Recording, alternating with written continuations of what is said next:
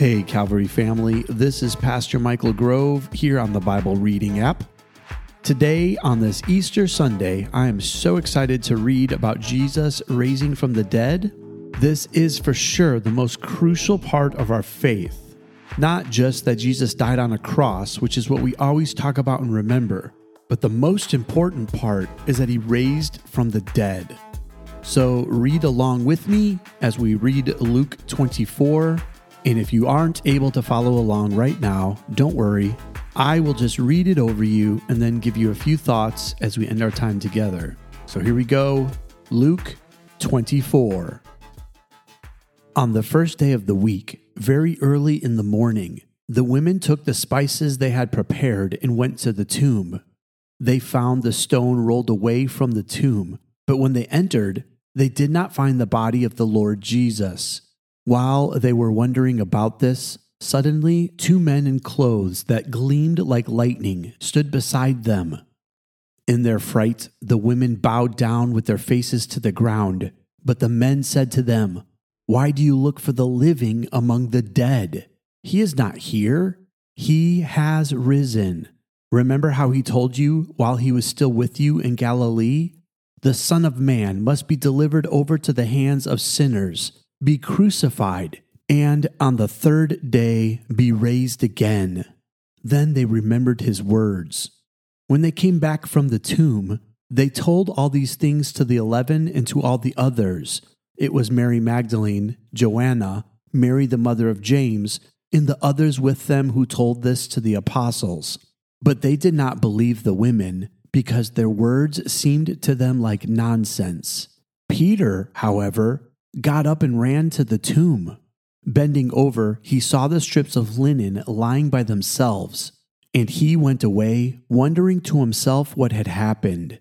Now that same day, 2 of them were going to the village called Emmaus, about 7 miles from Jerusalem. They were talking with each other about everything that had happened. As they talked and discussed these things with each other, Jesus himself came up and walked along with them, but they were kept from recognizing him. He asked them, "What are you discussing together as you walk along?"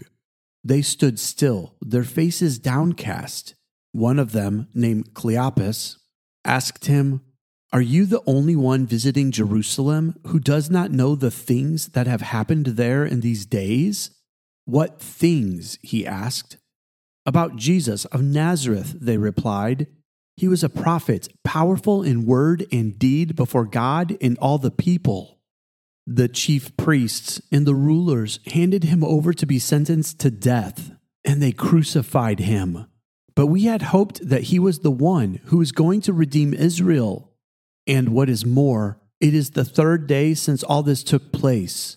In addition, some of our women amazed us. They went to the tomb early this morning, but didn't find his body.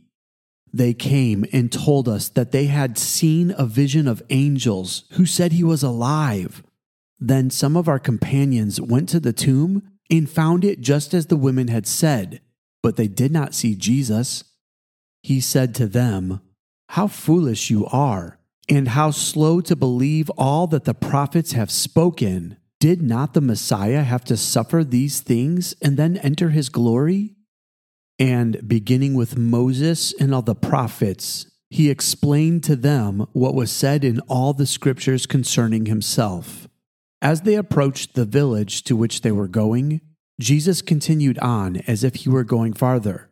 But they urged him strongly, "Stay with us, for it is nearly evening. The day is almost over." So he went in to stay with them. When he was at the table with them, he took bread, gave thanks, broke it, and began to give it to them. Then their eyes were opened, and they recognized him, and he disappeared from their sight. They asked each other, "Were not our hearts burning within us while he talked with us on the road and opened the scriptures to us?" They got up and returned at once to Jerusalem. There they found the 11 and those with them assembled together and saying, "It is true, the Lord has risen and has appeared to Simon." Then the two told what had happened on the way and how Jesus was recognized by them when he broke the bread. While they were still talking about this, Jesus himself stood among them and said to them, "Peace be with you." They were startled and frightened, thinking they saw a ghost. He said to them, "Why are you troubled, and why do doubts rise in your minds? Look at my hands and my feet. It is I myself. Touch me and see. A ghost does not have flesh and bones, as you see I have." When he had said this, he showed them his hands and feet. And while they still did not believe it because of joy and amazement, he asked them, "Do you have anything here to eat?" They gave him a piece of broiled fish, and he took it and ate it in their presence. He said to them, "This is what I told you while I was still with you. Everything must be fulfilled that is written about me in the law of Moses, the prophets, and the Psalms." Then he opened their minds so they could understand the scriptures. He told them, "This is what is written. The Messiah will suffer and rise from the dead on the third day, and repentance for the forgiveness of sins will be preached in his name to all nations, beginning at Jerusalem. You are witnesses of these things. I am going to send you what my Father has promised, but stay in the city until you have been clothed with power from on high." When he had led them out to the vicinity of Bethany, he lifted up his hands and blessed them. While he was blessing them, he left them and was taken up into heaven. Then they worshipped him and returned to Jerusalem with great joy. And they stayed continually at the temple, praising God. This concludes the reading for today. Let me give you a few thoughts before we end our time together. So you saw in our scripture reading today 2 different times where the scriptures come alive.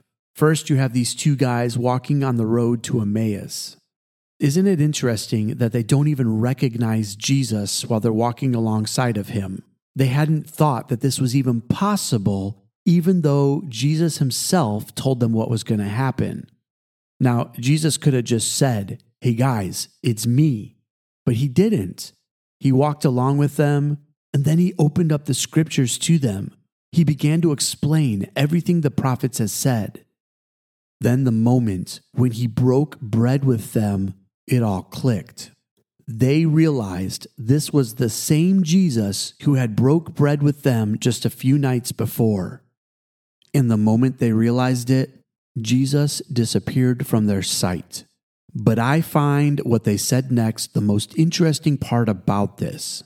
They looked to each other and said, "Didn't our hearts burn within us as he opened the scriptures up to us?"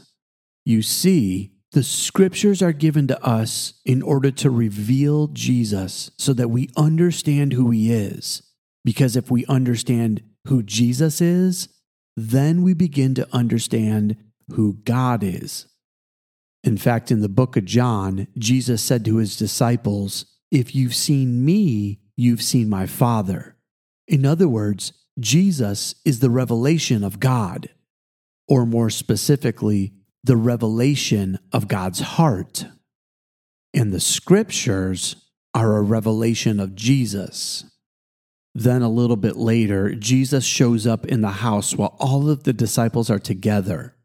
They didn't believe it was him at first, so he allows them to touch his body, and then he eats food in front of them.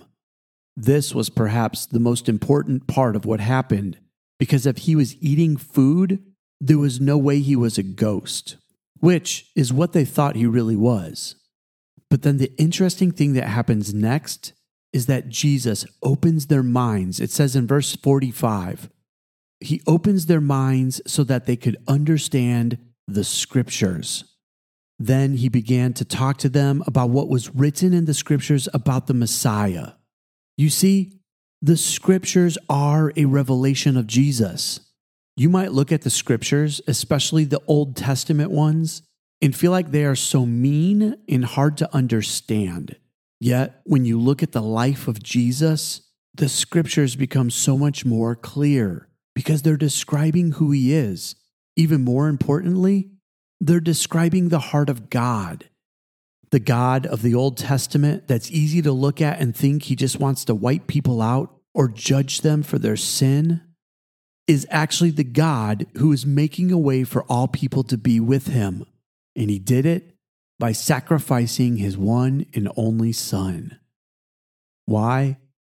For God so loved the world that he gave his only Son, that whoever believes in him shall not perish, but have everlasting life. You need to know today that the scriptures reveal a God of love, not a God of hatred, not a God of judgment, not a God of pain and suffering, but a God of love as proved through Jesus. Don't be mistaken. There's a lot of scripture that help us understand just how God's law was meant to protect us and the pain that comes from ignoring it.